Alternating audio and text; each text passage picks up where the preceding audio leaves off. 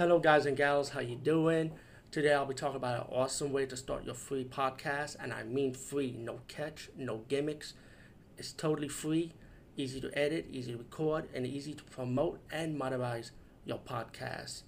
It's called Anchor.fm, and I highly recommend you guys and gals check it out and start your own podcast and let your voice be heard.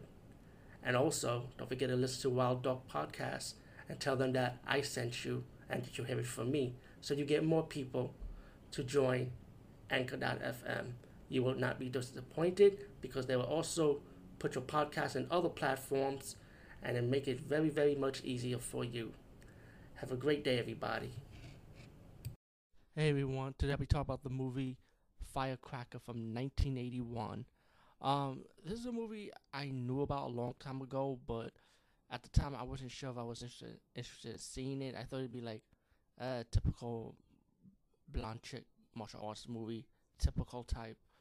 But this was actually really fucking good. I actually enjoyed this movie a lot, and you know what? I'm gonna recommend it as one of my favorite martial arts movie. Yes, it's low budget. It's Roger Corman. It's shot in the Philippines. It's one of those type of movie style, you know. But like I said, it was good. It was a good martial arts movie. I wasn't disappointed. Also, and you know what? Even though they stole the soundtrack from Shogun Assassin, yes, they used Shogun Assassin soundtrack for this movie. You know what? Even with that, I really did enjoy it. I still enjoy the movie. And this collection came from the Roger Corman Triple Feature Collection, the Lethal Ladies Volume 1, which contains Firecracker, Too Hot to Handle, and TNT Jackson. Again, like I said in my last review, TNT Jackson will also be reviewed in this video blog, separately, by the way, which I think is the better choice to do instead of doing it in one shot. Anyway, Firecracker, right, is about this blonde chick, right, who comes to the Philippines looking for her sister. And you find out her sister been kidnapped, um, obviously murdered, you know, because she was a reporter taking pictures of these death matches, right? So she had come across the bar where she was staying at, and she had some friends, you know, to help her out on her quest to find out about the organization, try to find her sister and find out about this organization, which you find out they deal with drugs, criminal activity, death battle, martial arts. And this movie is nothing but good martial arts, good old fashioned martial arts, no wire work. What it looked like to me, it's just straight up good action, you know. And the blonde chick, she fights pretty well. If she's not a martial artist, she sure got me fooled. That's how good she was, you know. And you also have one of the villains in this movie who also was a love interest in this movie, you know. And she goes in a way, she goes undercover, you know, to get close to him to find out more about her sister disappearance, pretty much.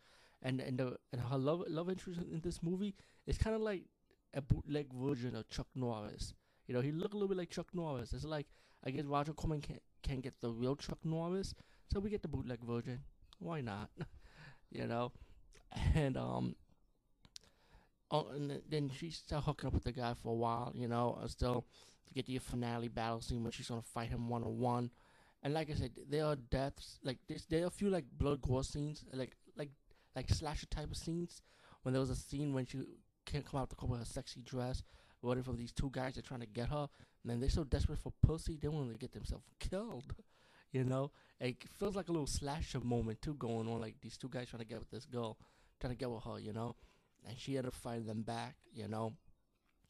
Um, and you also got the other character, the love interest. Even though he works for the organization, he also have his own plans, you know. And I don't want to ruin that moment, but they have their own objective, excuse me. But like I said, I highly recommend this movie, man. I mean, simple story, good action, martial arts, very fantastic. Um, Oh, if you guys want to know about nudity, yeah, there's some good nudity scenes with her too. By the way, if you guys want to know that, which is not a problem, by the way.